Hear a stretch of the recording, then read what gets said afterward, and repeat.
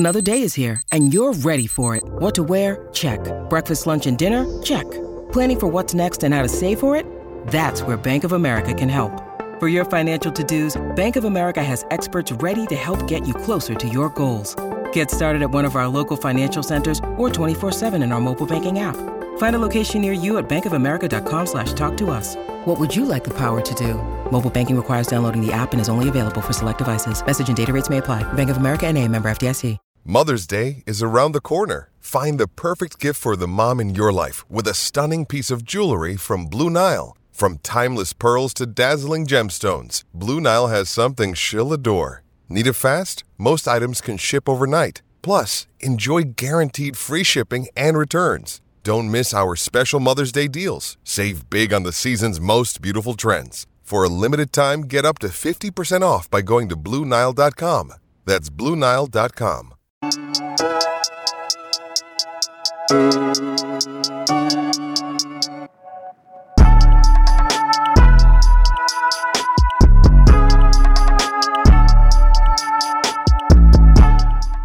Fantasy football family, I appreciate y'all tuning in to us again. It's another episode of Off the Line Fantasy Football Podcast. I am one of the hosts of the show, Eugene. You can follow me on Twitter at FantasyGenes, Genes. My other host of the show, Ike. How you doing? How you feeling? And before you introduce yourself, again, you can follow us on our official Twitter handle at Off the Line FF. Ike, how you doing? NFL draft, it's here. Oh yeah, we ready. We are ready. We are ready to rock and roll. I can be found on Twitter at @just_Ike09. Yeah, this is a very exciting time for everybody. You know, I feel like this is one of the most unpredictable drafts in recent memory. We have no idea what's happening. No idea like what's happening at number one. Usually the number one pick is locked up, but we don't even know what's happening there. And then after that, you're going to see a shit ton of dominoes fall. You know, you may see crazy trades. I'm just looking forward to seeing the chaos tomorrow night. It's going to be epic. It's going to be epic. Yes, I definitely agree with that. But before we jump into it, let us introduce our guest, our returning guest, our boy Jay Rich. We had to bring him back to top off this NFL draft from when we talked about the props 2 weeks ago. Let's go ahead and bring him in again. You know, just chop it up before all the madness happens. Jay Rich, how you doing? How you feeling? Appreciate you joining us. Thank you for having me, boys. Thank you for having me. I'm excited, man. I was talking to a buddy earlier today, and he was saying, you know, it's one of the most underwhelming drafts we've seen, but I think that's what could make it one of the best drafts we've ever seen. Like Ike was saying, one of the most unpredictable from the top to the bottom. We have no idea, no consensus. Every team wants to trade down, which is interesting. Like, in one of those years where you think, okay, having a top pick is usually pretty good. Houston doesn't want their pick. The Jets probably don't want their picks. It's just going to be crazy. But the biggest domino for me is Carolina at 6. Because what I didn't even realize until a couple days ago is that they have their first round pick, and that's it, basically. They don't have a second round pick. They don't have a third round pick. So it's like, what did they do to secure their future, instill confidence in that fan base?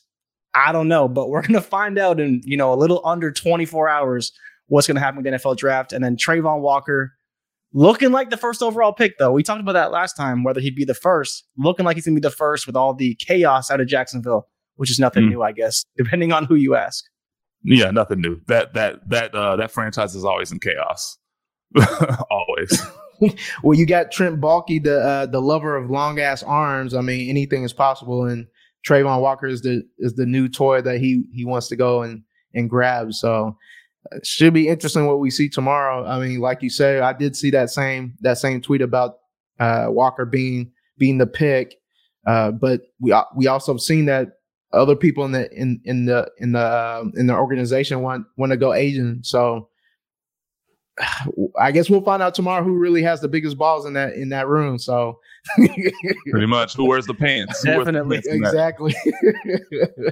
But I mean, on this show, we're just gonna chop it up, talk about what we think is gonna happen. You know, ask a couple questions. Just kind of be relaxed about before we get into the real mayhem that's gonna be happening tomorrow. So yes, my first question to start this off is, on a scale of 1 to 10, how confident are you in these quarterbacks?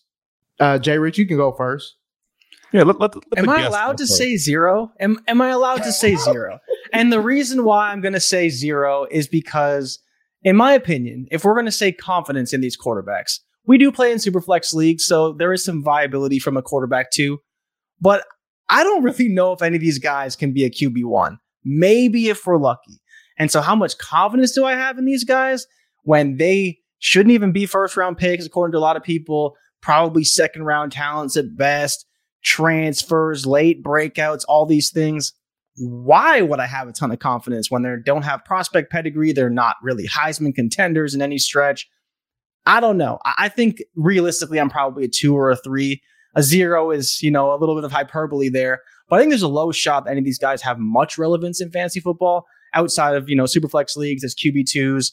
Pickett, people talk about how he has already reached his ceiling, which is scary for a quarterback who's being drafted tomorrow. I don't know, man. There is the world where Malik Willis is, somehow Josh Allen, but I think that's a supreme long shot at best. Maybe Corral becomes something. Maybe Ritter becomes a usable quarterback. But I think I got to be at a 2 or a 3. I don't know how you feel, but I don't know how you go much higher than that personally.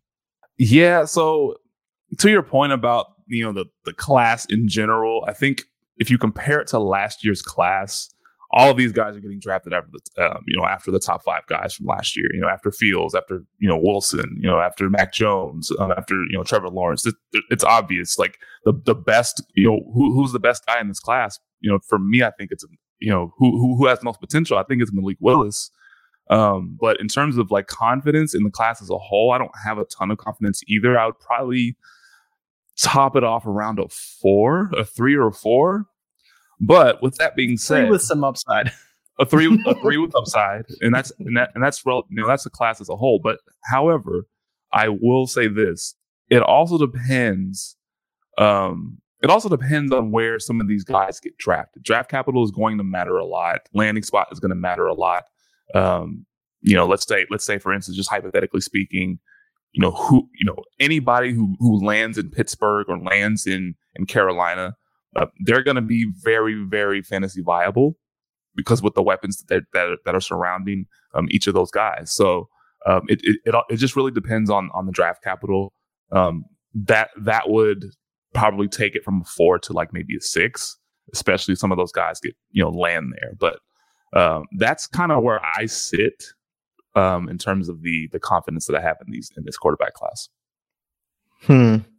Yeah, I mean, for me, as we gotten closer to this point, my confidence is like dwindled, and that's more me thinking about like the draft capital I have in my dynasty leagues in terms of like where these quarterbacks are going to fall and what I need on these teams. Like for instance, I have a home league where I have the 102.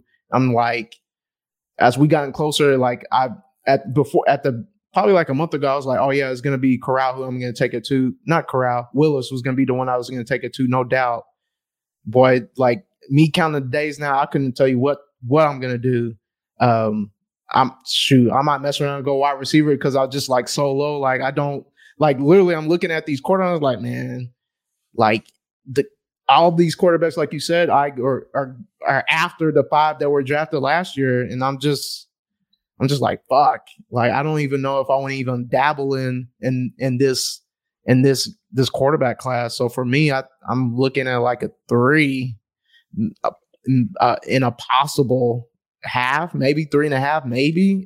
I mean, over under 3.5. Yeah, I know. I'm scaled, man. It just be, I'll take an under. But I mean, that leads to my next question: is how many quarterbacks do we see getting drafted in the first round? I know DraftKings, that number has been 2.5 for like 3 months now. It's been just sitting there for us for the taking. Where do you think? Is it going to be over 2.5, under 2.5? What do y'all got, Jay Rich? I think I'm still at over 2.5. I think, the last time we talked about Malik, we talked about Pickett, we talked about Ritter as our big 3. And it seems like Corral is kind of getting some steam potentially as a guy who could also be a first round pick. I think I want to circle back really briefly though. And I want to talk about Carolina with you because while you're 100% right about Pittsburgh for me is the only landing spot that I really like. Coach, personnel, play style, all the different things. I think there's a lot of things. Most ideal. But for me, it's by a mile though. And I don't think Carolina is very close. And so I'm curious what you see in Carolina outside of really DJ Moore, because in my opinion, Christian McCaffrey isn't for the long haul, right? Like he's 26, he's great right now, but is he going to be there when this quarterback of the future, assuming he is, the quarterback of the future, becomes a, semi-good quarterback in fantasy, maybe a star if we're lucky, like a top 12, top 10 guy? That's where for me, I struggle. And on top of that, it's Matt Rule, man. I don't trust Matt Rule. I don't like Matt Rule. They could bring in another coach, but you still have to deal with the hand you're dealt at the beginning. So I don't know if he can develop. Like, that's where I want to know your opinions on Carolina, but I do think we're going to see 3. And I feel like, you guys would probably agree with that, at least so far from what we've seen. Yeah, I think it boils down to, at least for me, how I feel about DJ Moore. I think he's an awesome receiver, and I think he needs a quarterback that can unlock him. And I don't know if this class would be the perfect spot for him, but the perfect opportunity for him to be unlocked. But I think anybody that gets drafted to Carolina will be an upgrade over Sam Darnold. Let's just be clear about that. So by virtue of that, I mean, we've seen him produce 1,200 yards in 3 consecutive years. That's the only receiver in the league to do that, over the last 3 years. And so it's DJ Moore, it's Christian McCaffrey. I know you said Christian McCaffrey is not really, it's not really for the long haul. Well, it kind of depends on, how his contract is structured, whether or not they have an out over the next couple of years. But he's still a quarterback, very, very friendly to the quarterback with, dump offs, and they'll definitely use him in space, and they'll make the quarterback's job and the quarterback's life a lot easier, especially coming in like a rookie, being able to check the ball down to Christian McCaffrey. Again, make his life easier. Especially when their offensive line is not necessarily up to par. Because I don't know, Carolina's offensive line isn't the greatest right now. Terrible. So just benefiting from those checkdowns, from McCaffrey, and then they also have Robbie Anderson, who's still there. He's still pretty, it's pretty decent. I know he had a pretty inefficient year, to say the least, this past year.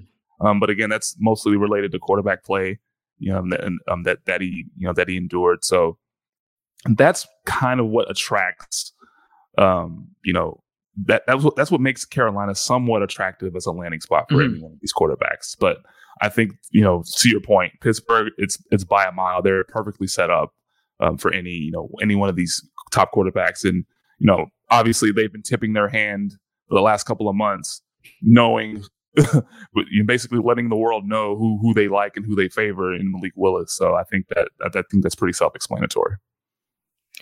Can let's stay on Carolina for a second, because so we know that their only pick for these first 2 days is that number 6 pick.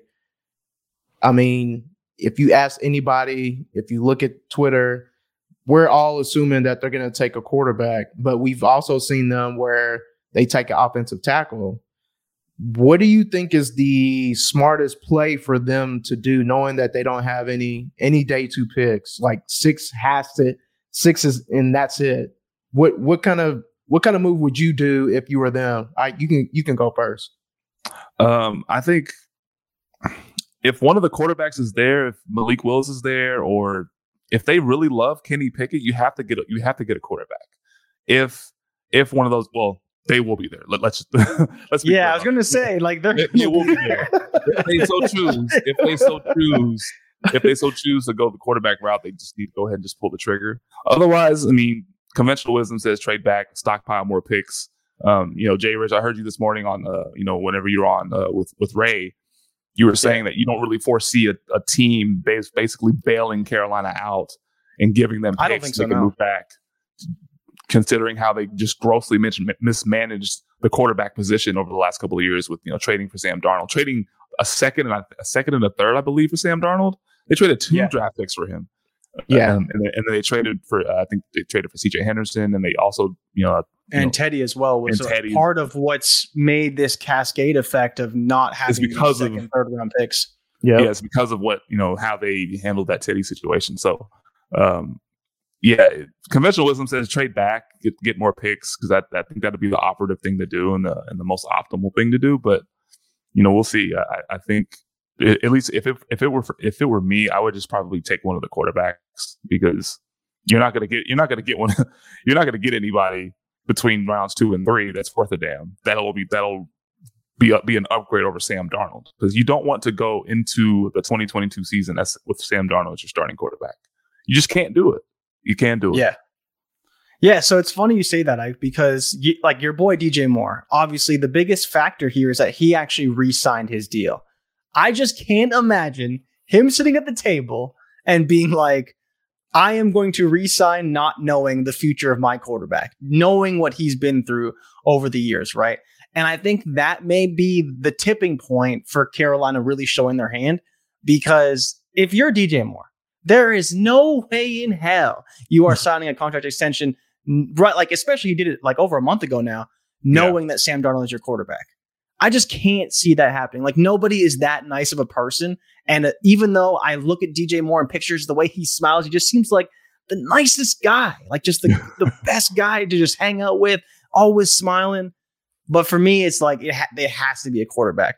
But I want to ask you, who do you think fits that system better? Would it be Malik? Would it be Pickett? Would it be Corral? Because in a lot of ways, I think Corral is the best fit for that offense, especially given their personnel. But I don't think that they're going to take Corral at 6. And if we're playing the game of they're not going to trade down, realistically, if it was me, I would take a tackle. I just don't think they have that luxury given the situation they're in right now. And I think you're right. They have to take a quarterback. But who would you peg there and be like your ideal quarterback to land in Carolina? You can go ahead with this one, Gene.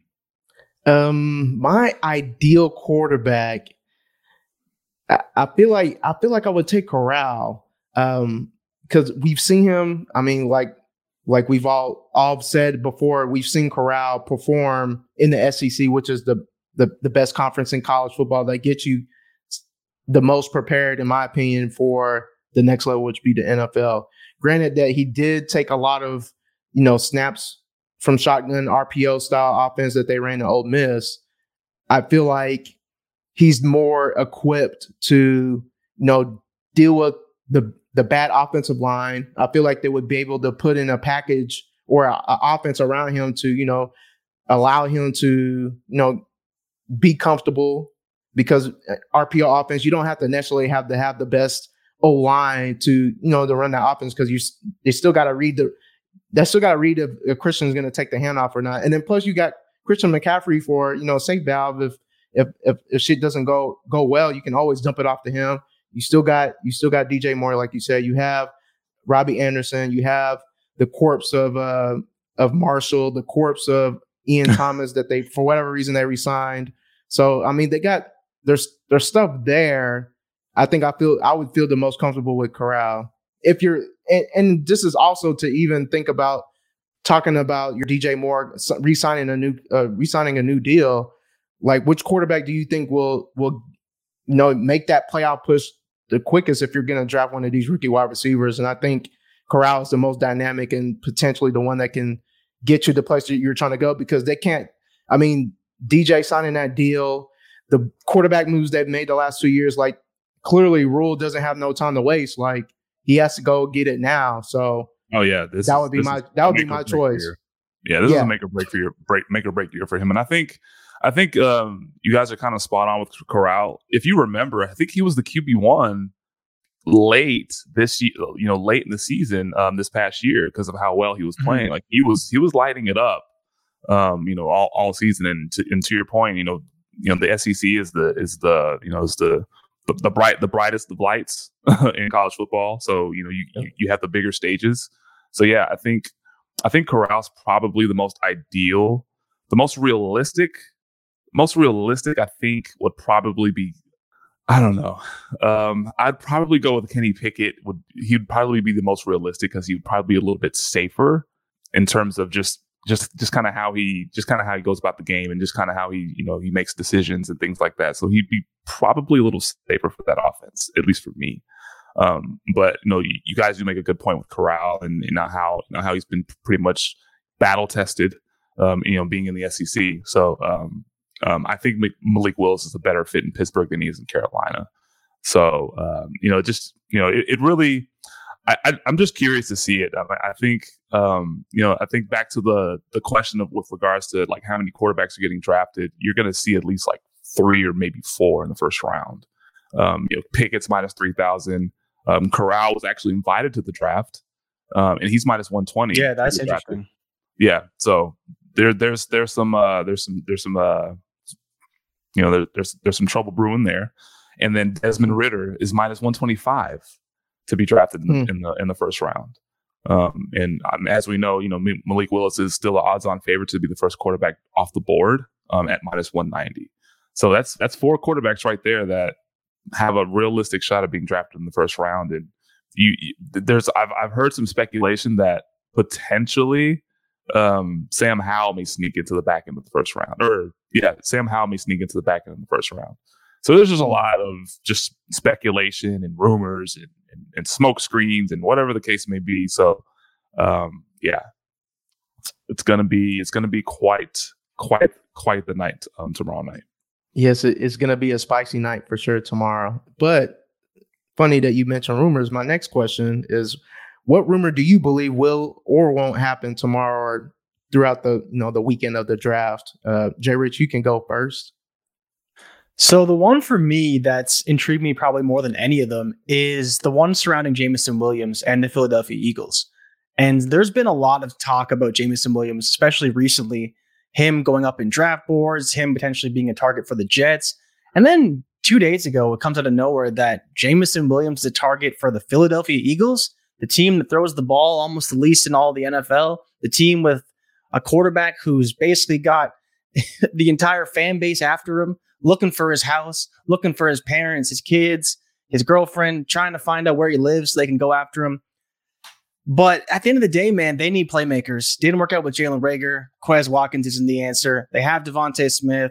They got to figure something out, and Jameson Williams could be the answer. Now, today, Chad Reuter actually put out a new mock draft, and he had Jameson Williams going at 9 to the Philadelphia Eagles with the Seattle Seahawks trading down. And that, to me, was like, okay, he's a dude who's pretty connected, does tons of mock drafts, works for the NFL. That can't be nothing, right? It can't be nothing. And I think the bigger point is that we're seeing J-Mo rising in mock drafts. When we did this before, I believe he was like 16.5 over under, maybe even a 13.5. Now you see him at 11.5, 10.5. He might still be going up as far as the odds go. And if that's the case, Philadelphia just sitting there at 15 is not going to be enough to get Jameson Williams. So you figure a trade up with somebody has to happen. And realistically, it's probably going to be have to be ahead of the Jets at 10, because we know they're looking at a different position, probably edge rusher or corner at 4. But at 10, a wide receiver is in play. Wide receiver is in play to Atlanta at 8. So I'm kind of buying the hype that Philadelphia Eagles want to target Jameson Williams or maybe even another receiver somewhere at the early spot of the draft and not being able to wait until 15 to get him. What do you guys think of that? Ike, how about you start with that? This will be like the second consecutive year that they'll be trading into the top 10 to get a wide receiver because of the mistake that they made in 2020 by drafting Jalen Reagor over Justin Jefferson. So they've been basically chasing that ever since. I think there is a lot of merit to this, and they want to make a home run hit. They want to take a huge swing and get the guy that they covet, and they feel like they can get a guy that can take them over the top. So, this makes a ton of sense for Philadelphia. They've effectively given up on Jalen Reagor. They put him on the block. He's on the block. Nobody's gonna buy him. Nobody wants him. Yeah, it's like it'll be like a baseball trade when someone gets traded for cash considerations. Yeah, it's like it's like basically in our armchair dynasty leagues, you put somebody on the block and you're just basically trolling, and everybody just reacts with the laughing emoji. That's basically that's basically how they put him on the block. But yeah, it makes a ton of sense for Philadelphia to try to go after an elite playmaking wide receiver for the third consecutive year.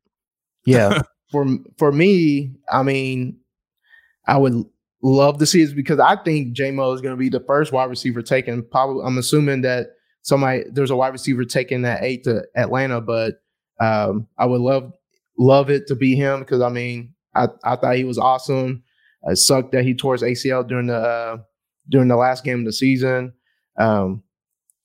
But I would hate this for the Cowboys if this is who they're going to end up getting, and now we got to go find another corner to try to go cover two fast-ass wide receivers. But I mean, again, people don't believe in Jalen Hurts' arm, but you can't. I mean, at some point you're gonna have to throw the ball, and you got two dynamic wide receivers on your outside. So, I mean, I can definitely see this happening. It's a little weird for me. It just seems like bad management of your draft resources if you're gonna trade up in the top 10 to go get a wide receiver with the offense that you run. So I don't like. It's a little weird. I don't understand it, but it's go get your guy season. So if you believe he's worth it, then you go pay up. But it goes back to your point when you mentioned about somebody a team not wanting to bail out Carolina. You're bailing out Seattle because their roster is awful. So I wonder what the package. Do you know what that package was supposed to be if they ended up trading up? He didn't say that. He just kind of updated his draft board and highlighted some of the picks where there was movement. I'd have to imagine that they get maybe 15 or potentially even 18 is another pick they have. And then further resources down the line, because remember, they also have a bunch of picks from the Saints in that when the Saints traded up to get that second first round pick. So they do have a lot of assets. But I don't know. We'll see. I think you're right, though. Seattle needs to probably trade down. But if the right guy falls to them, I've seen Corral in that spot. I've seen Evan Neal in that spot. So you never know, but there's a lot of options for them. Yeah, Evan Neal makes Seattle. The interesting thing with Seattle is I've seen them as a trade up candidate. Like I believe it was Gene, you're talking about Sam Howell in the back of the first. I've seen a lot of mocks have Detroit trading down out of 32 and having a team come up like Seattle or a team that necessarily isn't looking for a quarterback in the first, trading up to 32 and taking a quarterback in that spot. Atlanta was one of the teams. Seattle's definitely one of them. And I think I've seen Indy as well trade up to that spot to get another quarterback. All these teams need quarterbacks. Doesn't mean they're going to go for one in the first, but 32 seems to be up for grabs as far as the Lions are concerned to get that fifth-year option on a quarterback. Yep, I was just about to say that. Yeah, lock in that fifth-year option. That's the goal there. And Gene, back to your point. Philly trading up. You only trade up basically in the first round if you want a quarterback or if you want a left tackle or if you want an edge rusher. Yeah. So for a wide receiver, you do make a good point about kind of misusing your draft capital. But hey, go get your guy, right? Go get your guy. Hey, go get your guy season, man. What you got for a rumor? My rumor is Deebo Samuel. Basically around the Deebo Samuel being traded. I believe this. I think he's going to be traded on draft night. As we've seen this offseason, this is one of the most chaotic off seasons that we've seen, in quite some time. And obviously the 49ers have come out and said, "Oh, we're adamant about keeping him. We're not going to trade him." But as we've seen in the past, teams that are adamant about not trading a player usually end up trading that player more often than not. So I don't buy that bullshit. And then Deebo Samuel's been unhappy. He wants a new deal. He didn't like the way he was used last year, as a hybrid, running back / wide receiver. It's fun for fantasy. It's fun for us, watching the games, seeing him dominate. And then, the Jets and then the 10th pick rumors are definitely heating up now. We've seen a lot of steam behind that over the last several days, and they have the assets and the cash to do it because they can trade for Deebo Samuel and they can pay him because they still have their quarterback on a rookie contract. And if they believe that they can contend in the AFC East, I guess this is a move you make. I've seen if they believe they can contend.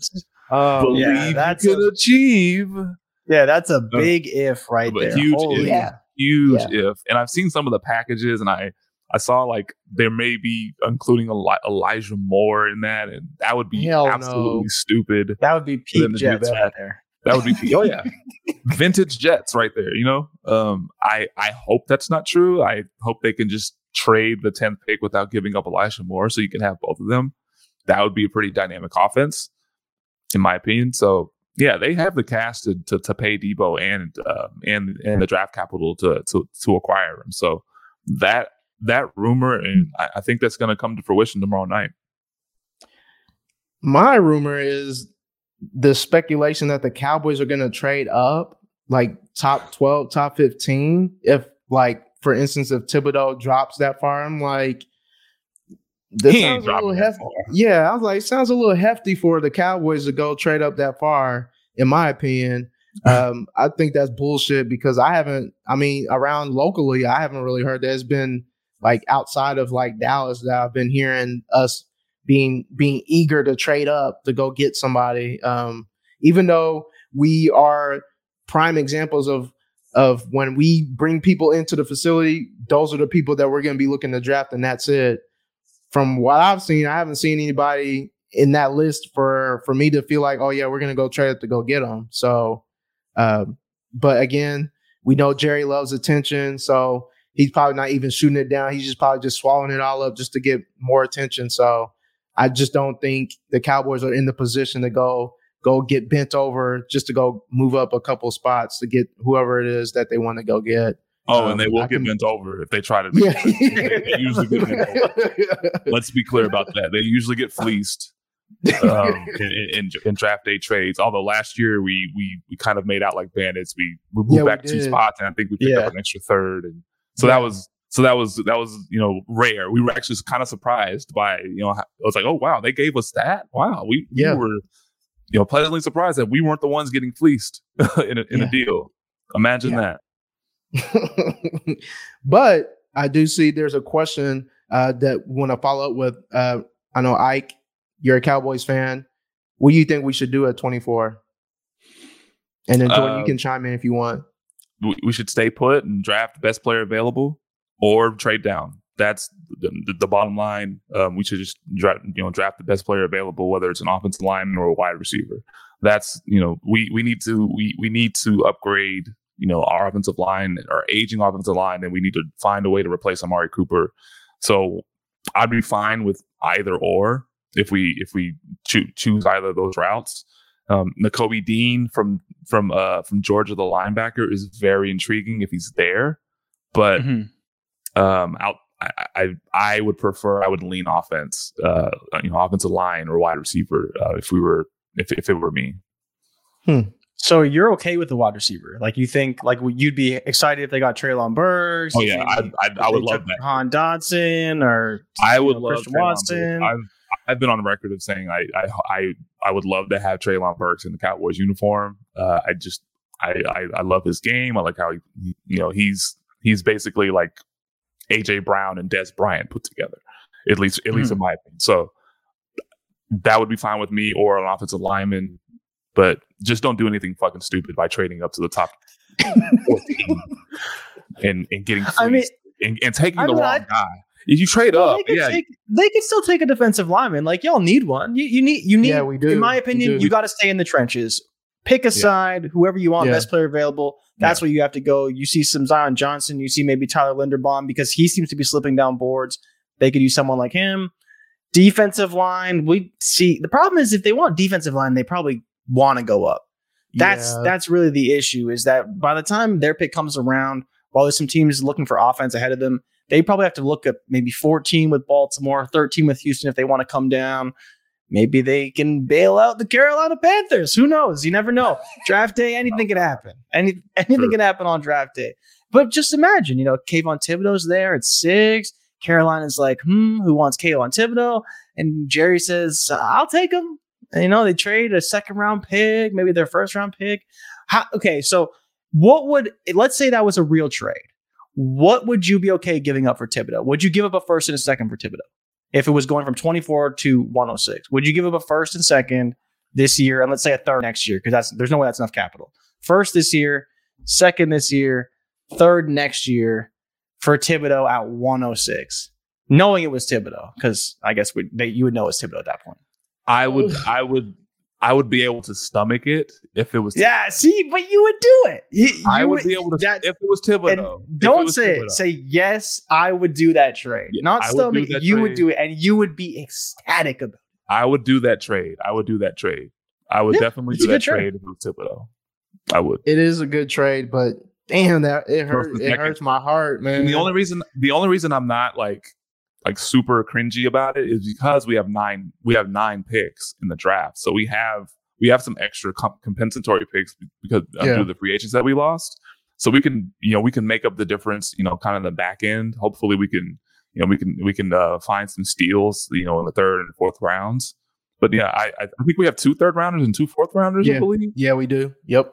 What you guys should do is trade up in the second. The second is so good this year. Yeah. Oh my God. That's generally when we move what we up. do. Usually that's second round. What we've done in the past. We've traded traded up into the second round, and that's kind of what if we just stay at 24 and there's a guy that's slipping and falling in round 2, we can use one of our thirds plus our 2 and then move up into the second round. So that's also a possibility. But in terms of trading up all the way to 15 or 14 or if it's not Thibodeau, then I don't give a shit.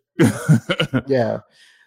For me, I mean, like you said, Jay Rich, I prefer us to get better and younger in the trenches. Honestly, like I would love Burks, the idea of Burks, but long term wise, I would hope that we get something in the trenches in the first. And if you want to go get a wide receiver, we can get one in the second. Like you said, the wide receiver class is deep, man. Like we can go get, Pickens if we want to. We can go get maybe Jahan Dotson if he's in the second round. Sky Moore.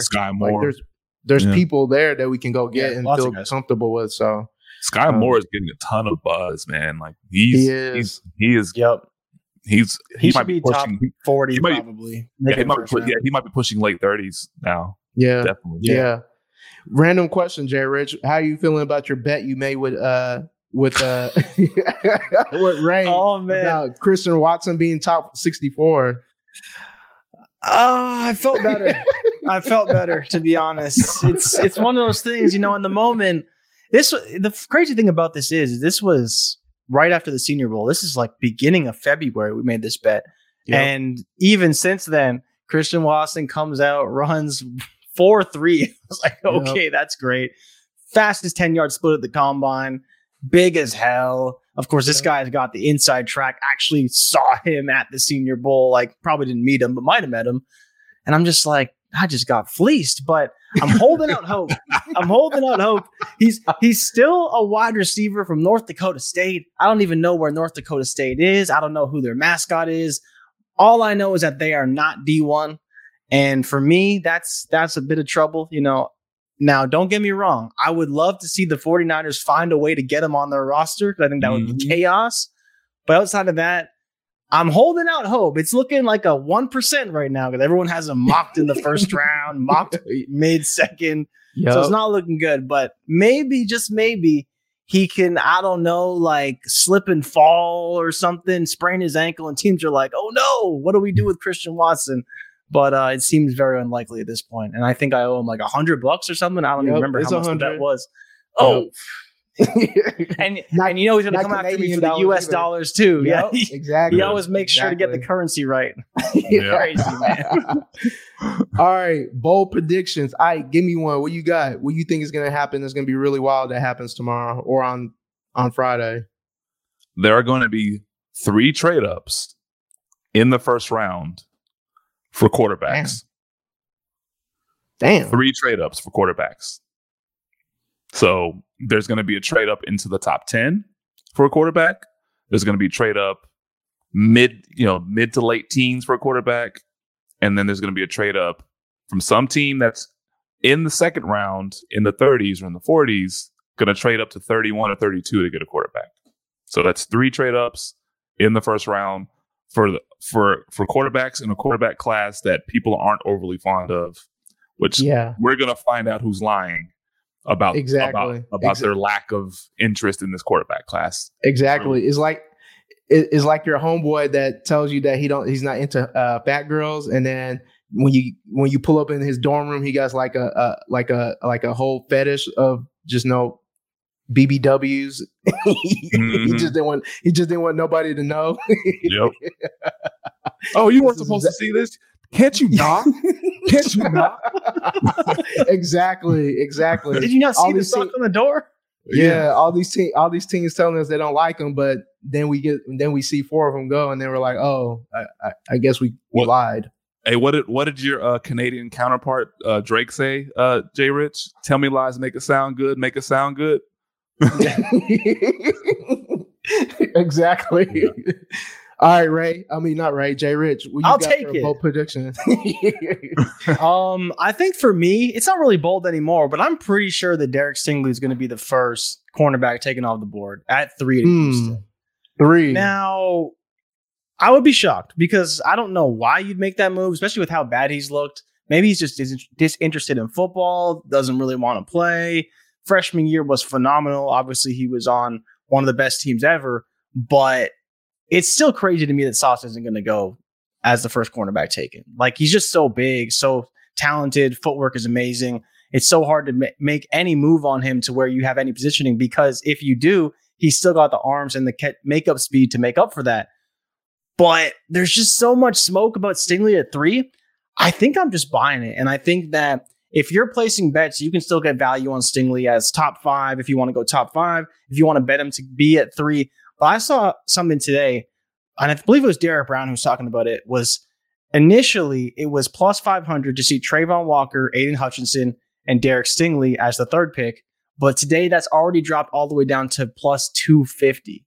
And so that smoke about Stingley, going at 3 is getting more and more and more. And, we talked about how we don't think Hutchinson's going to be number 2, but I still think he's still the favorite at the end of the day. And if for some reason Stingley goes 3, that's where we could see a wild 3-4 of Stingley at 3, Sauce at 4, and then who knows what the Giants do at 5. They have their pick between Thibodeau or any of the offensive linemen, right? So I think that would be crazy. I think that'd be a lot of fun. Seeing those 2 corners go so high, because that I don't think we've ever seen a corner go 3 and 4. Would just be madness. But that's what I'm going with. I think that Stingley's going to go at 3 and just start the chaos of the NFL draft all over again for us.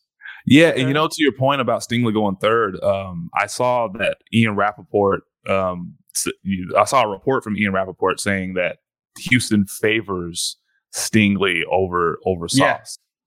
So that's part of why that I know, right? It's crazy. Yeah, I know that's it's crazy. It's definitely crazy. Although I was a huge, huge proponent of Stingley, or a huge fan of Stingley's, especially after that freshman season. I was like, wow, this is the greatest corner I've ever seen. Yeah, after his freshman year, but he's kind of fallen off since then. But man, that'll be wild to see him go number 3 overall.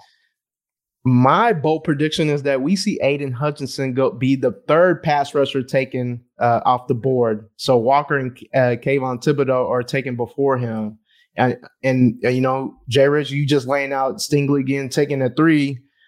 And we've already seen reports that our Trent Baalke wants long arm Walker at 1. So if it ain't two to the Lions, we could see him fall outside the top 5, and we're gonna see Kayvon. I believe that we're gonna see Kayvon taken above him too. So should be, honestly. Yes. Yeah. He should be taken above him. But again, we'll see. Dan Campbell, he has that pass rusher. He's from Michigan. He went to Michigan. He's he has that build, like, I'm rugged. I'm built for the cold, even though they're playing in a dome. He'll fit like the whole, environment of what the Lions are trying to be. So we'll see. For me, I think they should take Kayvon Thibodeau, double up on back-to-back Oregon players that you've taken in the top 5. Yeah. Last year you took Penny Sewell. Go ahead, take his homie Kayvon, top it off, get another Oregon Duck. So y'all gave me some bold predictions, so it just gets me more excited for tomorrow, because just me hearing Stingley at 3 is like very, very, very, very possible is wild. When you just last week you didn't even think about him being the first corner taken, let alone being in the top 3. So wasn't his over under like 9.5 or something like that? It's 7.5 now at minus 160. Yeah, he was a maybe for top 10. Is the unders minus 160? Yeah. Whew. But yeah, he's heavily juiced now. What are his odds for first corner draft? Is it? I think when we talked last, I think it was like plus 400 or something along those lines, or plus 275. Like that.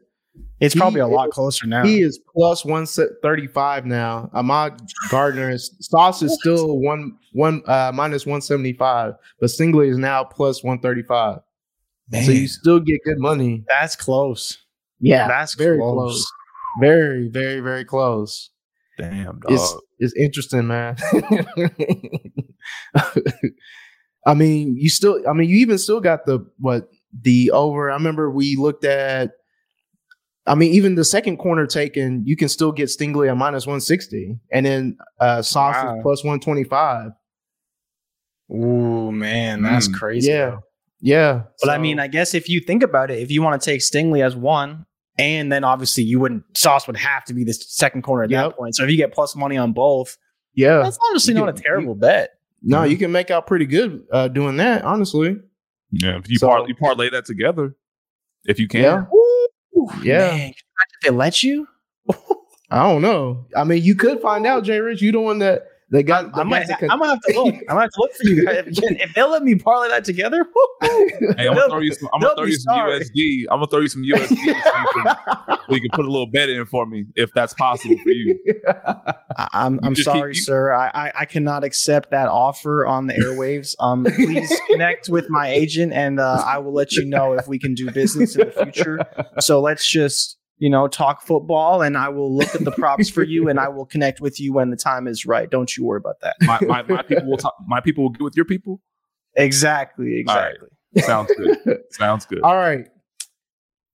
What skill position player are you most intrigued by to see, and then where you would want to see them land at? Go ahead and start this off for us.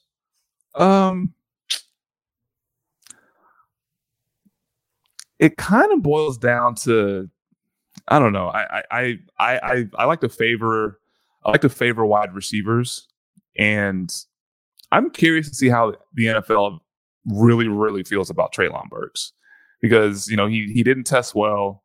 He was super productive in college in his last year, but he didn't test very well, and he didn't do himself any favors with his numbers. And even before all that stuff, all the bad workout happened, or all the measurements and stuff took place, he was still being mocked pretty high, pretty low, like in the mid to low 20s, or the low to mid 20s. And now after that, I don't know. I don't know how teams are going to value him. So hopefully he doesn't fall out of the first round. But there's a lot of speculation that he may fall out of the first round. But I'm just really curious to see like where, how they feel about him and where he lands. Hopefully he's still a first round pick, at least in my opinion. I mean, yeah, that's a tough one for sure. But where do you want him to go? Like, I guess you want him to go to Dallas, but what do you think is the best? If it's not Dallas, yeah. Here's one though. If he does fall out of the first round, I would like to see him go to Chicago. Really? Do you like Treylon Burks? I do. Do you like Treylon Burks? Like, this is no disrespect to Justin Fields. I love Justin Fields, but do you actually like Treylon Burks? Because if you do, and the fact that you just said you want him to go to Chicago may be, and I'm not even joking. Like, I don't know. And I was talking to my best friend about this not too long ago. Chicago may be a worse destination for any player than Jacksonville. I'm not even joking. Like, they may be the worst destination for any player, period. Because their roster's bad. Their roster is bad. It's pathetic. Bad, and they have no hope. They're trying to trade down. Did you see that? They're trying to trade down. Wow. What? Bro, you have nobody. What are you trying? Who are you trading down for? Do they even have a first round pick? I don't think they have a first round. No, they don't. They don't have a first, so they only have a second. Yeah, but apparently I saw a rumor that the Chicago Bears are trying to trade down. The Seahawks? When the Seahawks only had a second round pick and they're trading down the second round to accumulate more picks. I see what you're saying, and I was sorry to cut you off. No. You're good. Crazy because, like, as much as I think he would be a good fit there next to Mooney, I just don't trust them at all. And that's the hardest part with them is like every time I see George Pickens there, Sky Moore, Christian Watson, I'm like, that poor soul. He's got to play in the cold. He's got to play with Justin Fields, who's still trying to figure it out. That the team can't really develop him. He hasn't gotten any better. The team is god awful. They're basically tanking, and they just drafted a quarterback last year. I don't know what they're doing. They're not signing anybody. They're not trading for anybody. You don't hear them try to trade for Deebo Samuel or anybody. They're just a dumpster heap. I don't want to see any player I like go there. If I was Ray, I'd be saying I hope Chris Olave goes there because that's how much he loves Chris Olave. The Chicago thing is like I believe in Justin Fields, and I chalk his less than stellar rookie year up to Matt Nagy not taking the training wheels off and not allowing him to really be himself and throw the ball down the field, because the few opportunities he did get to throw the ball down the field, he was lighting it up. He was look no further than that Monday night game against the Steelers. He was dealing in that game. And I think throughout the season, whenever he was whenever he had a lot of play action passes, I think he was top 5 in the NFL in yards per attempt on play action passes. So he was throwing the ball down the field, and that's without Allen Robinson for a good chunk of the season, and then only Darnell Mooney was his top guy. He had a lot of Damiere Byrd and some. I can't even name the receivers they had last year, and I can't even name the receivers now outside of Darnell. So that's why I don't know who the hell's on that roster. So that's partly why if Treylon Burks gets there, I think he's a good receiver for Justin Fields in the sense that he's he can get the contested catches, he can get the 50-50 balls. He's an outside clasher, and he's an outside clasher, and he can also be moved around as well, because he was even dating back to his freshman year, Treylon Burks returned kicks. That's like a 230-pound freshman, so he's versatile too. So there's believe it or not, there's upside for Treylon Burks in Chicago, despite how much of a dumpster fire that roster is and that franchise is. But if he has a young quarterback like Justin Fields with a live arm and Darnell Mooney on the other side, and David Montgomery, who's no slouch in the backfield, that offense can be a little something. I'm just saying. I'm with you. It could be something. It's just I know I'm worried for Fields. I'm worried for everything. Like it's the whole situation, right? As much as I want to believe Fields can overcome it, I just don't know if anybody could overcome it, right? All those rookie quarterbacks look terrible. And it's so we just kind of equally say, hopefully they get better, and we'll kind of see from there, right? Like there's nothing really to say. Mac Jones looked the best. Trey Lance could be good. Maybe Deebo hates him and wants out. I don't know what's going on in the NFL right now. But Fields, for me, is the one that could take a step forward. We need to see him get some help, right? That's the only problem. They're still losing players and not getting any better. You see the Jaguars bringing guys. You see the Jets trying to bring in people. You see the 49ers, whatever the hell they do, they always try and bring in players. Mm-hmm. Chicago Bears just sitting on their hands doing nothing. And so that's kind of a problem right now. Oh, no. They're not sitting on their hands doing anything. You know who they signed this offseason, a wide receiver? Great Byron Pringle. and don't sleep on Byron Pringle. Okay, don't sleep on him. No, he'll surprise. Do not sleep on him. Wide receiver Fire Loden. Yeah. Oh, and also they signed Equinemius St. Brown. Don't sleep. Don't sleep. Oh my God. 6'4". What a joke, man. What a joke. I think part of the problem is that we haven't heard anything from like offensively what they're thinking about doing. We haven't really heard anything outside of. Well, I think part of the problem is the coach, right? Like, I can't believe they hired a defensive coach. I can't believe it, but I was surprised because to bring an offensive mind, maybe Luke Getsy's the guy, and maybe, I don't know, you hired Green Bay's tight end coach. What does that mean to me? Nothing. Does that mean he's a QB coach or no? Doesn't mean anything. So to bring in, I don't know. I don't know what the hell they're going to do, but defensive minded head coach from Indy. Fine, you're Chicago. You gotta be tough. You gotta have a good defense. That's fine. Yeah, but like that's not gonna help Justin Fields. So whatever, they're gonna be terrible this year. Just bet the under on their win total. Yep. What is it, like 6.5 or something, or 5.5? Oh, it can't be. 6.5. I'll go throw 300 down right now if it's a 6.5. Jesus. Yeah. I mean, you got the Texans were 4.5. I can't imagine the Bears being two wins above them with the shitty ass roster that they have. I would imagine it being 5.5. The NFL is wild for that. Just wild. Wait, so what is it? That I'm looking it up right now, but it's crazy to me that you can actually find these. Where does their win total right now? Oh wait, I'm looking now on per DraftKings. What it is it? 7. Ooh. Come on. It is 7. Bro, how? Who are they going to beat? But they know I have to look at their schedule to know for sure. But under 7 is minus 135. I'll still take it. And that's not terrible. Over 7 is plus 115. Nobody's doing that shit. So I'd have to see the schedule, but how do they win? The Lions should beat them at least once this year. They should beat them at least once. So Vikings should beat them twice easily. Packers will beat them twice. So they're probably losing at least 5 games in division. They'll probably lose all their AFC games. Like, who are they going to beat in the AFC other than maybe the Jets? Yeah, I don't know. I don't know the schedule hasn't came out yet. Hey, the Jets might give them boys the blues. Yeah. Oh, Don't sleep on that. I don't know. That's 7. All right, Jordan. Who's the skills? What skill position player are you intrigued by, and in terms of where you see them land?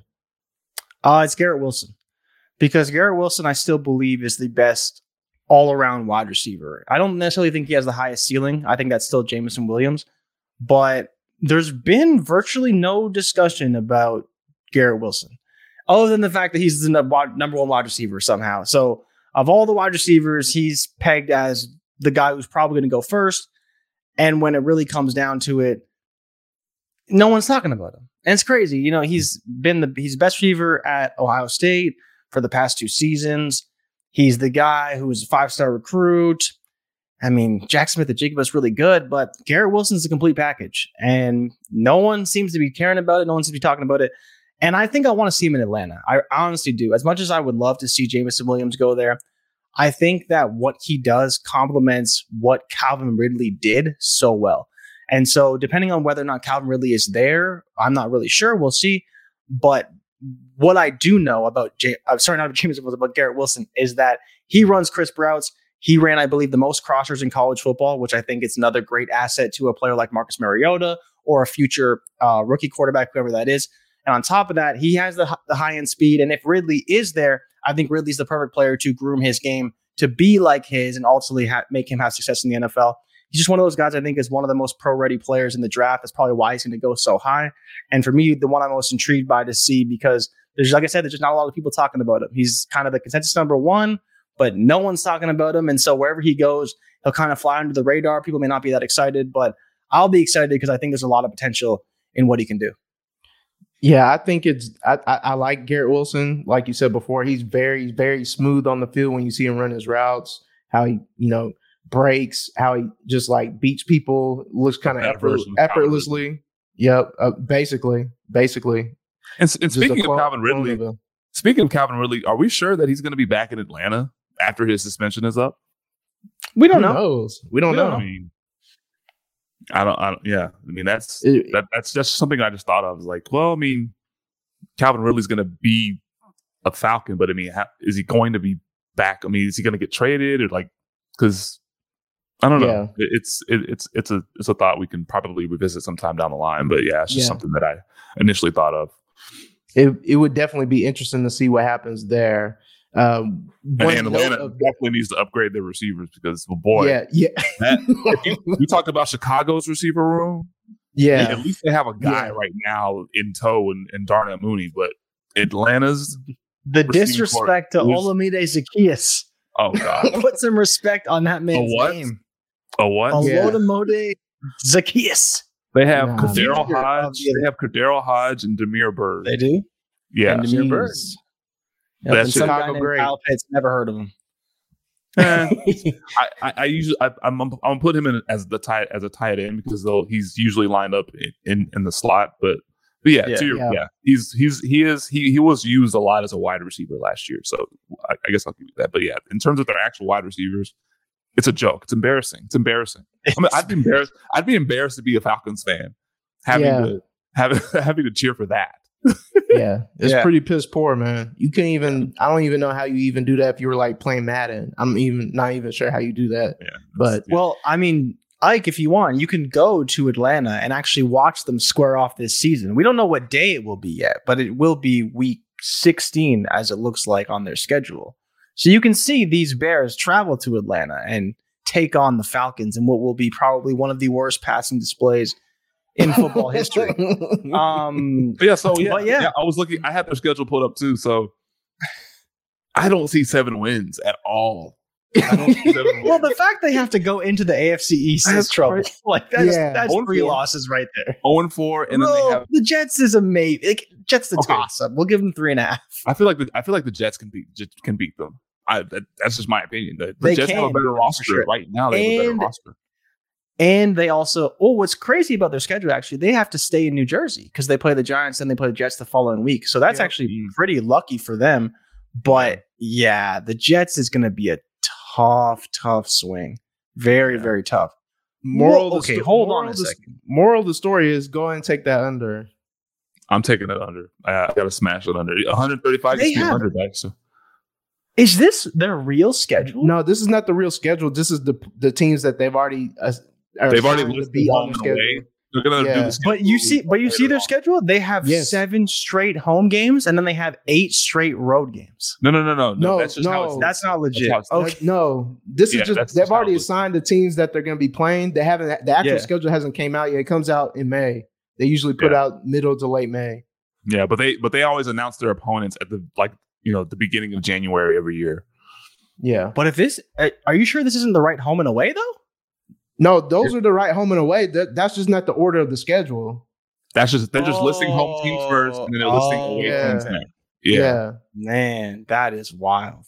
Yeah, they have a tough schedule, man. Their road games. Whoo. Yeah, Dallas. They're not winning. They're not winning 7 games. Yeah, they're not skipping that shit. So for the people that are listening, if you have a betting eye or ear, I would highly suggest to go take a look at that Bears under 7. You're welcome. Hammer that shit with your life. Yeah. Hammer that shit. All right. So for my skilled position player that I'm intrigued by is Kenneth Walker. I know everybody in fantasy, everybody wants Breece Hall and thinks Breece Hall is going to be the first running back, and they already put him in Buffalo for whatever reason. I think Kenneth Walker is going to be the first running back to go because when you look at the build of all these NFL teams, they split the backfield. You have your primary back that takes the first and second down run downs, and then you have your third down specialist. I mean, we can count on fingers how many bell cows there are. I'm not sure if we look at Breece Hall as a bell cow. So if he's not a bell cow, why would I not take the best pure runner in the class, which would be Kenneth Walker? There's a lot of teams that need a pure runner, and I think Kenneth Walker gives you that. So that's my first running back. I think that goes. If you look at the odds right now, he's still plus 200, and Breece is minus 250 to be first. So yeah, those lines have not moved at all. No, at all. 3 weeks. Yeah, but yeah, real quick on Kenneth Walker, 71%, or almost 72% of his yards are after contact, and that's the most by a Big Ten running back since 2017. So Jonathan Taylor and Melvin Gordon were those 2 other running backs, and he had an 8.0 explosive run rate, which is the second highest in this running back class, second to James Cook in Georgia, and higher than Breece Hall, who everybody's consensus number 1 running back. He is a dominant runner. He's explosive. He's shifty. He has a 96 percentile speed score. He ran a 4.38 40 at 219 pounds or 211 pounds. Yeah. So he's legit, man. He's legit. I think people are they're way too down on him because of his lack of pass catching. But we've seen many running backs come out and weren't targeting the passing game, and then they ended up becoming pretty damn good pass catchers in the league. So I don't really think that's a mark against him. I think he's going to be really productive. Yeah, I mean, I like Kenneth Walker's style. I like the way he plays. I mean, Breece is really good too. I just think that the NFL values the skill set that Kenneth can give, because he can first and second down. Almost every roster has a third down back. So if you can put the first and second down on one player, then third down on another player, then you're not as inclined to go and pay them like 12, 15, 16 million like you've seen some of these teams do. Now you have a reason why you can, oh yeah, we're only going to give you 7, take it or leave it. So yeah. So where do you think? So you think he's going to be the first running back off the board? So do you think that's going to be in round 1, or do you think that's going to be in round 2? Which team? Yeah, I was going to ask you, which team do you think? Like, if he's going to be first, I mean, I think it would have to be to Houston. I think Houston at 37 is like the consensus spot for a running back to go. Yes, but I think he'll be the first one, but he goes to the Jets at 35. Okay. Oh, okay. You say F Michael Carter. Michael Carter season is grand opening, grand closing. You could be the third down. You could be the third down back, but he could though. That's a good tandem, right? To have Kenneth Walker, Michael Carter, and I think more importantly, Gene, you're talking about having guys that do specific roles, but it's just as important that when you bring on the quote unquote third down back, that he can still run, right? And Michael Carter can do that. And if you can, to your point, develop Kenneth Walker in the passing game, he doesn't have to be that primary rusher, and you could have 2 guys that can do both roles. That way you're not too predictable on offense when you bring in either guy. But I think that would be a great tandem for the Jets if they did choose to go that route. Yep. Since they think they're a piece away, you might as well, get your running back room together. They're going to run the ball down everyone's throats with those 2. And they're going to win 10 games next year. Bet the over. Dynamic duo. Oh, man. All right. So the last exercise I have for y'all is a landing spot exercise. So I'm going to give a hypothetical of players are getting drafted tomorrow or on Friday. And then we're going to relate that to how would you approach your Superflex draft, rookie draft. All right. So my first player is Corral. If we see Corral we'll see in this example, Corral gets drafted at 9 to Seattle. He's the first quarterback taken. We see J-Mo taken at 8 to Atlanta. He's the first wide receiver taken. We see Desmond Ridder get drafted in the first round, 20th pick. Pittsburgh, second quarterback taken. We see Malik Willis at 32 get taken to Detroit. He's the third quarterback, so that's 3 that's taken in the first round. Kenneth Walker, in this example, goes to Houston at 37, first running back. And we see Breece Hall taking the 57 to Buffalo, and also in the second round, second running back taken. How would you think, or how would you approach the picks, the first 3 picks in the Superflex draft? If you had, you're drafting, how do you think those first 3 picks will go? Ike, let me have you go first. I would go Breece Hall 101 because he's going to Buffalo, regardless if he went 57 or 37, but he still went in the second round, and that's still, that's actually the back half of the second round. But Breece Hall is a perfect landing spot. Buffalo is a perfect landing spot for Breece Hall, so that's number 1. I would go Corral at the 102 to Seattle. He's tethered to DK Metcalf, tethered to Tyler Lockett. For now. But if they draft a quarterback, I feel like those 2 guys will stay in Seattle. I mean, that would be crazy if they drafted Matt Corral and then went ahead and traded their best receivers after that. And then that would just basically tank and crater his value right off the bat. Grand opening, grand closing. And then the 103 is interesting, but I would probably go Desmond Ridder at the 103 because it's Pittsburgh. Because it's Pittsburgh. Do you think he wins the job?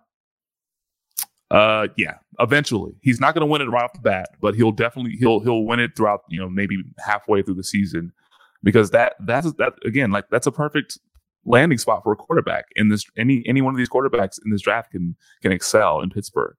Well, maybe not. I don't. Maybe not. Maybe not Sam Howell.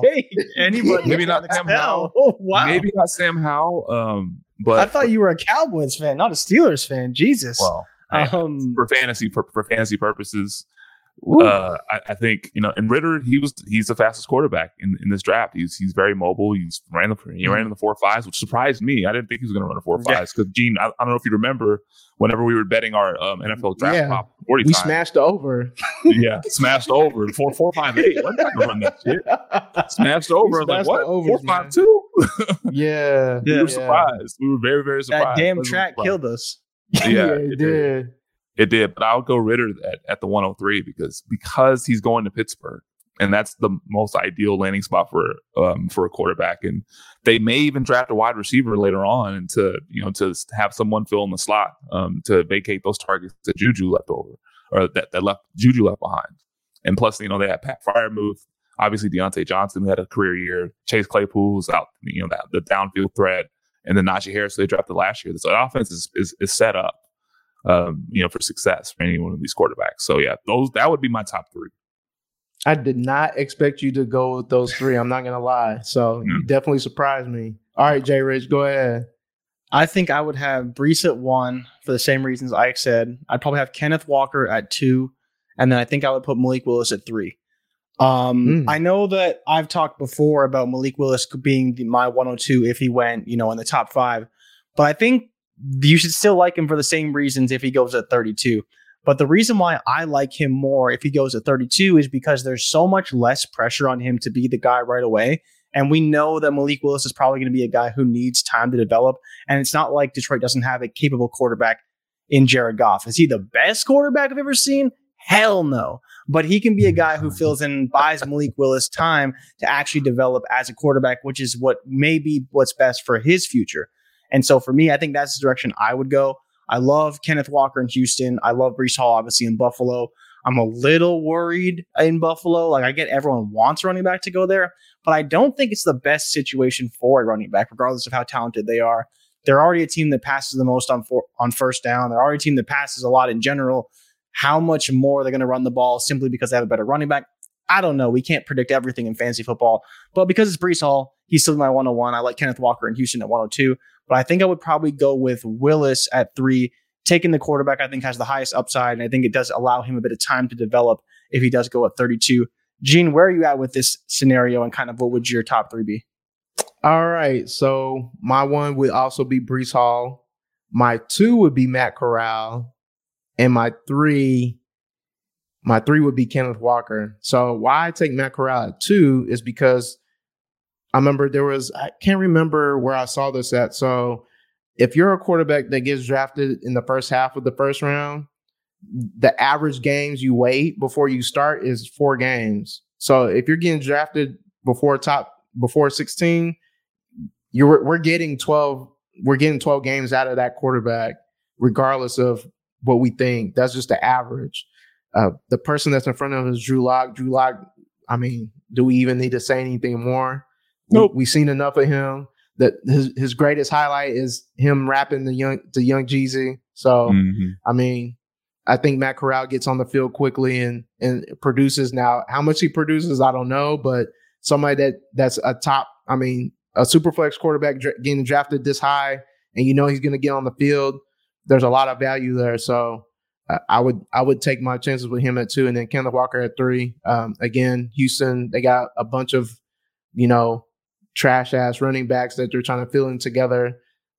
I mean, you got somebody that can take up your first and second down at least. And I don't know, you deploy Rex Burkhead as your third down back. I don't know, but you get your running back of the future, and he's going to get a lot of carries because the coach's pedigree is that he's a run first quarterback and wants to win on the defensive line, defensive side of the ball. So that would be my top 3. And a quick note on Houston, the running back situation, that's a realistic, spot for Kenneth Walker. But to keep in mind, they haven't drafted a running back in the second round in 4 years. And I think the last running back they drafted in the second round was, I believe, Ben Tate. Oh my God! Yuck!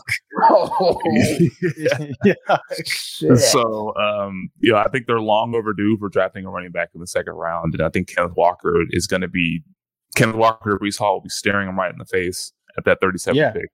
Yeah, so that's a pretty solid landing spot for one of those guys.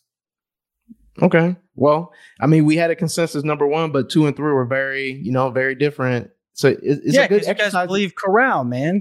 Well, can we talk about that very briefly? I won't. Okay, let's do that. Long. But why do you think that DK Metcalf is going to stay there? Like, if we're being real, like, do you think that Seattle re-signs him? Because I don't, right? Like, I think he's gone. Because remember, I think this is his last year of his contract. Because he's a second round pick. He wasn't a first round pick. So they got to decide. They don't have a 5th-year option to pick up. That's right. No. But he went at the AJ Brown. AJ Brown, Debo, Terry McLaurin. They all were second round picks. All these guys, second, third round picks. So this is their last year until free agency. So you think about Tyler Lockett, expensive and old. He's got to go out, right? And then you have DK Metcalf, who they could re-sign for $30 million, but I mean, why are you re-signing him for $30 million if you know you don't have a chance in hell to compete with the 49ers in your division, the Cardinals in your division, the Rams in your division? Like, what's the point of even trying? I don't know, but that's my issue with Corral and really any quarterback that goes to Seattle, especially at 9.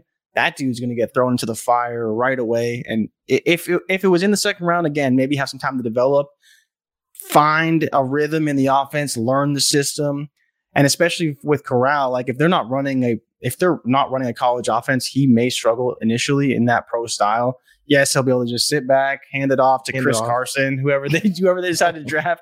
But I think that those pro style reads will be a bit of a learning curve for him and for Sam Howell, who both come from very like half read driven college systems. That's the only reason why I'm not as high on Corral. But he at 9, if he's the first quarterback, is tempting. Ridder, though, I mean, hey, Corral will be fine. You know why Corral will be fine? Because he's got Dwayne Estridge. He was drafted in the second round. Sky Moore's backup. Sky Moore's backup. And he's got Noah Fant, who has been very underutilized in his NFL career. To be fair, sure, but sure, he's got the GOAT Dwayne Estridge. I'm just saying. You never know. You never know. Never know what Sky Moore's backup has in store for. You do have a point with DK. I mean, they could franchise him, but I'm not sure if they're going to be committed to giving that kind of money. And on top of that, it'd be weird for them to draft a quarterback because we know generally when you bring in a rookie quarterback, you're waiting at least 1.5 years, 2 years before something really pops. Pete Carroll's already mid 70s or whatever, how old he is. Yeah. They're kind of in win now mode. And again, that goes back to my point. Like if out of any of these rookie quarterbacks that are dynamic and then you don't think you have to wait as long to get them going, I think it's Corral. So, I mean, that's why I picked him. And in an example, and probably to be fair, in this example, Willis was close because even though he went 32 to Detroit's setup is way better than Seattle's just for the fact that their offensive line is very good. They got a good run game. Oh, well, let me not say good run game. They have a okay run game because Swift. They got a top 10 running back right at the end of the day. Yeah. His rushing grade was second to last for running backs that carried the ball at least 50 times. So hopefully he can improve from that. But again, the setup is better than it is in Seattle. Yeah. He definitely has more support in the offensive line. So that, I would have had, Willis at 4 and then Walker at 5 if we were doing a top 5. But that Ridder to Pittsburgh, man, like Pittsburgh getting one of these quarterbacks. Juicy. I'm sorry. It's juicy. You're right. It's juicy. I mean, I don't blame you. We just know. Like, I just want to know, where did Kenny Pickett go? I'm just curious. We got Corral at 9. We got Ridder at 20. We got Willis at 32. Where's my man Kenny Pickett going? Second round? It's crazy. He got caught. Mock draft is off the chain. Yeah, he got caught, smoking a bong before the draft. Came out in video. He had the bong mask on. He had the bong Kenny mask Pickett. on. So now he got pushed to the 3rd round or the 4th round. So that's why he's. I'm gonna have to put that on a thumbnail for tomorrow. Kenny Pickett with the bomb with the bong mask. Character concerns dropped him down. Oh man, but I mean, again, we're at the end of the show. I appreciate Jay Rich again for blessing us, giving us his time, topping off our rookie we talked about props. Now we ended with the draft preview. We appreciate you coming on. Hopefully everybody listening enjoyed themselves as we kind of, give a different perspective as we lead into this craziness called the draft on Thursday night. Jay Rich, you got anything for us before you get up out of here? Anything you want to plug? Anything that might be happening that Destination Devy is doing? Anything? I would say to everybody who's listening out there, chances are this will be Thursday already by the time you listen, but make sure you tune into the draft. We're going to be doing live streams probably starting 20 to 30 minutes before the draft, maybe a little bit after. Ray doesn't want to get in too early, but we'll be doing some draft streams. We'll be having the entire team on Thursday and Friday, and probably a little something on Saturday as well. So make sure you tap in for those. You can find those on the YouTube channel at RayGQ on YouTube. So always check those out. The streams are already up for the first round. I'm going to put up the second round later. And Gene, like you said, you'll be on for day one. We'll have Ike on for day two. And so everyone, come check out the draft streams. We're going to have a ton of fun. Ray's probably going to do giveaways. Who knows what else we'll do, but it'll be a lot of fun. And thank you guys so much for having me on. I had a ton of fun today. Yeah, man. Appreciate you hopping on, man. It was a blast. It was definitely, once again, I appreciate you, Jerry's, coming on. It's always a good time talking with you. We could talk about anything, not even outside of fantasy and NFL, just basketball. We're doing the props. Yes, sir. We talk about everything. So again, we thank you. Hopefully everybody enjoyed the show. Please, get ready for the draft. It's going to be crazy. Get your popcorn ready. Get your seat belts, whatever, how you're going to get yourself ready for the draft. It probably won't be enough because of the craziness that's going to happen. But again, we appreciate y'all listening to us. Again, you can follow us on Twitter at OffTheLineFF. You can follow me specifically at Fantasy Genes, Genes. You can follow Ike at just_Ike09. Until next week, we appreciate y'all listening to us. Y'all be safe. Enjoy the draft. We holler at y'all. Peace out.